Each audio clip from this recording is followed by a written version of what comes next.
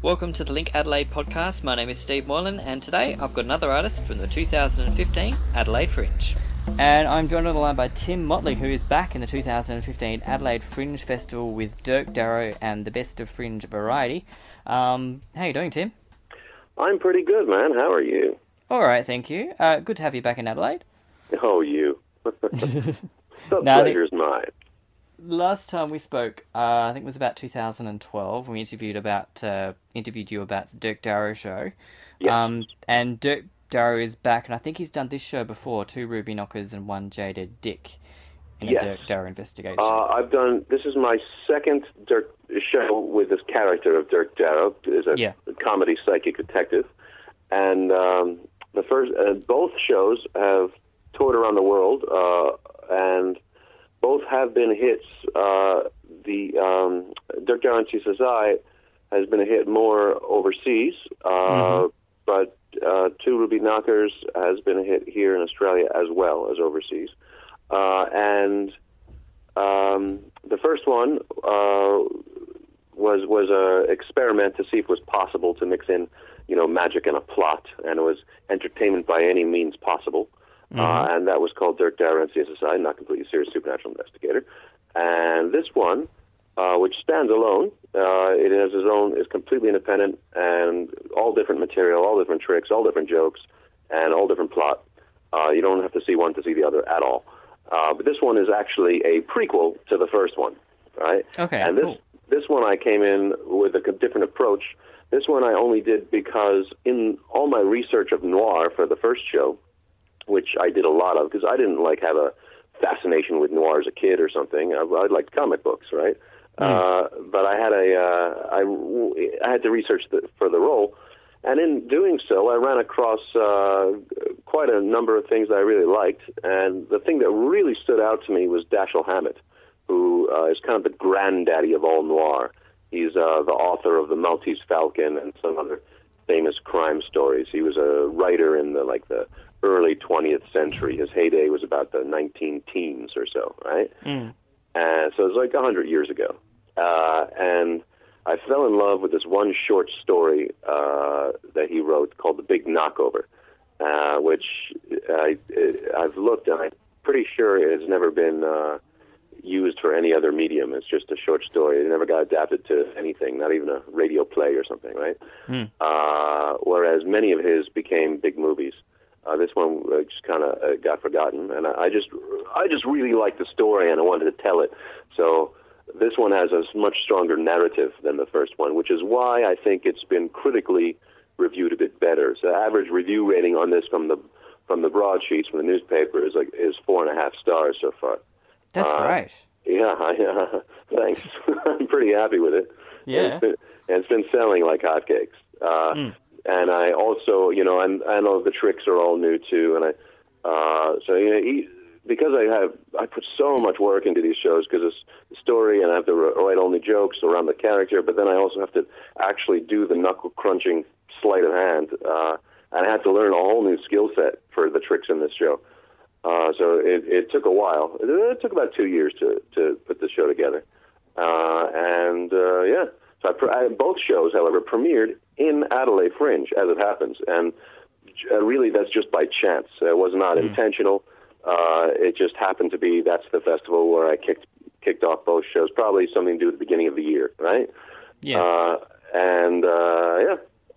So this show kicked off. Its premiere was in last year in Adelaide, but I only got a 1 week run out of it, and it sold out most of that. Right. In Gluttony. Yeah. And it surprised everyone. The director of Gluttony, he's like, one of those cues about Tim, right? And I was like, well, I don't know, I'm doing all right, right? And he wasn't aware that I've been touring around the world with NCSSI. I've racked up all these reviews and awards and stuff, right? I've got I've won 6 Fringe festivals now since I premiered Dirk Darrow in 2011 in That's Adelaide really Fringe. Cool. So 4 Best of the Fringe, which is like the equivalent of the pick of the Fringe here is the award in Adelaide, and a funniest show and a critic's pick. And so, So I've done pretty well. You're doing okay. Right? Yeah. So, I just do my thing. I follow my own. Everyone said it wouldn't work, and I was like, I don't know. I think it could work. And I tried it, and, at first I tried it as a cabaret bit, and then I expanded into a work. People like the character. It's a one-man show. And now this one is much more story-based. And the people seem to gobble it up. It's a weird thing because it works particularly well for fringes because anything goes in a fringe. There's no rules about genre. So this is such a weird cross-genre thing that I'm doing. That it really doesn't fly anywhere else. Like no one hires a storyteller to do a gig, right? It just doesn't happen. True. You hire a comedian, you hire a magician, you hire a juggler, whatever. It's not a real market. But the story-based show, it seems to be the punters like it, and the newspapers seem to like it. Although advertiser hasn't reviewed it yet, and I don't think they're going to this year either. That's They get a lot more shows to deal with now than they ever did before. Oh well, what are you gonna do? Yeah, exactly. Now, I wanted to ask you. You mentioned before that you grew up mainly with comic books rather than a film noir thing. Now, I would have thought there'd be certain similarities between the kind of ways that film noir is put together in terms of very structured storytelling devices and things that are very similar to comic books. Have you found some of that? Well, that's true, and there are some tie-ins. For example, early comic books. They weren't superheroes. Superheroes kicked off with Superman in the 1930s, and then Batman 1 year later, and then the Marvel ones came a bit later than that.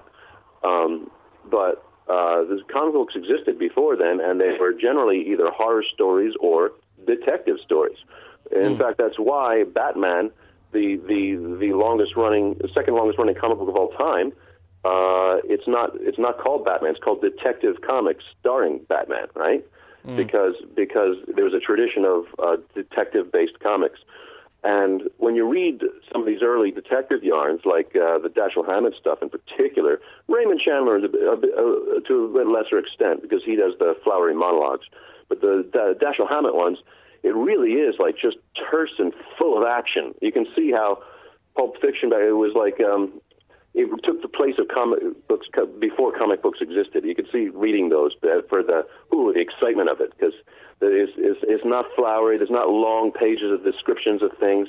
There's not going to the emotional states of the characters, and none of that. It's this happened, then that happened, then look out, that happened. That's kind of how it's written, and it's exciting, and it's like it manages to keep a real fast pace. Sometimes things don't happen for ages in noir and in those stories, but it maintains a fast pace without actually doing anything, which is kind of like me, right? And then you got to adapt into the tricks as well, into that very strict kind of genre of noir, which is really exciting. Well, I try. I've had reviewers say exactly that. Actually, they say a lot. Oh, he's laconic and he doesn't. It seems to be fast paced and action would not have anything actually happening for ages, right? It's just it's a lot to do with the meter of the tempo of how I spit out the words, right? Like, Maya looked like $1,000,000 and she smelled like a jasmine orchard in an orange grove in a wheat field on a dewy spring morning during Indian sunrise on a leap year. So everything's got that da da da da da da da poof da da da da poof, right? And then it's kind of hypnotic after a while. People they fall into the rhythm of my speech, right? And descriptions in just you saying that then that's what I really love about noir. All these kind of descriptions of the detective being overly flowery and overly descriptive about stuff, and then you can take it with comedy to somewhere that's going to just take people off on a left turn and give them a laugh as well. That's what I do, right? That's the goal. Absolutely, that's the goal. Seems to be going all right, Yeah. So this year I've come back for a 2.5 week run. So I've come back. The fellow, they felt it was justified, let me. So no, yeah, sure, why not? Now we just got to sell you some tickets. Yeah, sell some tickets. Sales are pretty all right, actually. I just had a look for the first time yesterday. I just got back from Perth Fringe. Yeah. And Christchurch War Buskers before that. So there's kind of my winter tour from right. So I go boom, boom, boom. I've got these 4 in a row in the Melbourne Comedy Festival, and then I've got like 10 overseas as soon as that's over. So, but I live here in Melbourne. I like Melbourne. Yeah. But I don't spend much time here anymore. No. Boom, boom, boom. And I just actually got a booking on Broadway. Ooh, Hello. Technically off Broadway, but not off Broadway. With this show, someone wanted to put it on there, so that's exciting. That's so cool. In September, Awesome. After this season of fringing it up. And of course, I also have another show running. We'll get to that in a sec. I'll give this one a plug. 2 Ruby Knockers, 1 Jaded Dick, a Dirk Darrow investigation is on at the Bally at Gluttony from the 13th of February. So coming up at the very beginning of Fringe, right through till the 1st of March. Tickets are on sale through Fringe Tickets and more details at adelaidefringe.com.au and linkadelaide.com.au. And as you just teased, you have another show here in Adelaide for the Fringe, a bit more cabaret bent, and you're doing some hosting work for Best of Fringe Variety. Yes. That's the brainchild of Patrick McCullough, myself. He's another comedian magician. He's an Irish fellow, like me, but he's more. He doesn't go in for all that fancy narrative hijinks. He thinks I'm, a bit too artsy for him sometimes. But he is a good entertainer. He certainly is. He can really work a crowd, and he's bam, bam, bam, bam like that. Trick, trick, trick, trick, joke, joke, joke, joke. So we take turns emceeing it, as we have for the last. I think this is the 4th or 5th. I think it's the 4th year we've done this show. Mm-hmm. And the concept is really simple.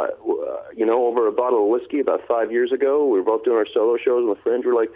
And we were doing spots in the various, comedy lineup shows there in the Adelaide Fringe, and go from one to the other and the other. And of course, we're not just comedians; we do tricks, right? We have stuff, and we're like, how come there's no show for guys who do tricks, right? And we're like, there's really not. There's this show, there's that show, there's so many lineup shows. They're all stand-up and stand-up only. Like, we should do one. So, it was like, well, it's a bit ballsy, but we did it. And it turned out pretty well. The first couple of years, we ran a kind of like a stand-up room, because he's run a stand-up room before, and I've been a stand-up comedian before, and we know how that works, right? And we ran it, MC act, MC act, MC act, like that. And it went okay, not bad. We made a profit, people were happy, but the audiences were maybe half full on average, right? And then, we get full on the weekends, but that was it. But last year, we had we changed the format, and we also got a venue that was more suited to it, which we're back in this year, which is like not a Spiegel, but like that kind of idea. Like it's a kind of semi-thrust in the round, but smaller, more intimate. It's like a 120-seater, and it's raised seats, and it feels like you're right in their face, and it makes a nice, more intimate atmosphere for the tricks. And we changed the format, made it more cabaret and less stand-up. In fact, we don't have very many stand-up comedians at all anymore, because most of them find it difficult to follow a guy, who just did whatever, just blew a bagpipe off his head or whatever, right? Yeah. But we from the very beginning, I had this concept of never two of the same type of act in the same night. It was 4 genres, 4 acts, 4 genres every night. Now it's 5 acts, 5 genres every night, because we've cut down on the MC a bit. We've changed the format. There's half the stage time for the MC. We get more to the content, and it's a much slicker show. Last year was a real kind of a sea change for that show. It really shifted. The whole show went from competent and decent and fun to do to slick, right? It went to slick cabaret, and we sold out like 25 out of 30 nights last year. So I think people maybe noticed, or maybe we just built momentum from the years. I don't know. And sales look pretty good for this year too. So I expect it'll be something similar. But I don't really care about that. I just wanted to try, making a show that was for everyone, that anyone can do, providing they're, good enough, providing they have a slick 5 to 10 minute routine. Come on in, And so sometimes it'll be a puppet, sometimes it'll be a clown, sometimes it'll be a hula hooper, acrobat, magician, juggler. We don't put like we'll take bubble blowers. We are open to absolutely everyone, which is unusual, I think. Yeah, because a lot of these. So cool. A lot of these shows, they're who or they're just one specific. A lot of them are just stand-up comedy, or whatever, or they only take names or whatever. or they're just bad, right? But we want to have a certain threshold. It's got to be slick. It's got to be tight. And we take gambles all the time. They send us their video links, and we'll have a look, and we keep an open mind. We do know a lot of people from the industry. We know half the people at the festival, so we have a pretty good idea of a lot of them. But there's always new guys, right? In fact, I just today I booked a pair of jugglers I never heard of before. They sent me a video clip, and I went, "That's a good act. You're in." You know what I mean? And that's such a fun thing that you can do during the Adelaide Fringe as well. There's so many people around, and it's about, with a variety show like that, it's a not only do you get to have thing. so many different things every night, and so many different things throughout the Fringes, you get to just go, right, people are going to see your show, or you're something really brilliant that I've discovered. Come in, you get a chance to see them, and yeah. Totally. 20% of the acts we've booked are just people I've bumped into or seen at the artist bar after hours having a drink, right? And they're like, "Oh, you're that guy who runs that show." I'm like, "Yeah, okay. What do you do?" Awesome. Well, people can check. So if there are any artists out there who want to be in the show, come talk to me. I'm the guy usually wearing the Dirk Darrow hat, big grey fedora, right? Yeah. So go see Dirk Darrow and then hit you up after the show. Or Even better. There you go. Awesome, thanks Tim. And Best of Fringe Variety is on at Gluttony's La Petite Grande right throughout the Fringe. It's on each night around 7:45, and a big variety every night, so you can go many, many times and see many, many different acts that are playing also in the Fringe as well. Tim, tickets on sale again through Fringe Sticks, and more details at adelaidefringe.com.au and linkadelaide.com.au. Tim Motley, it's been excellent having a chat to you again, and good luck with Dirk Darrow and the Best of Fringe Variety in 2015. Always a pleasure, Stephen. For more, visit linkadelaide.com.au, check us out at facebook.com/linkadelaide, or tweet us at linkadelaide.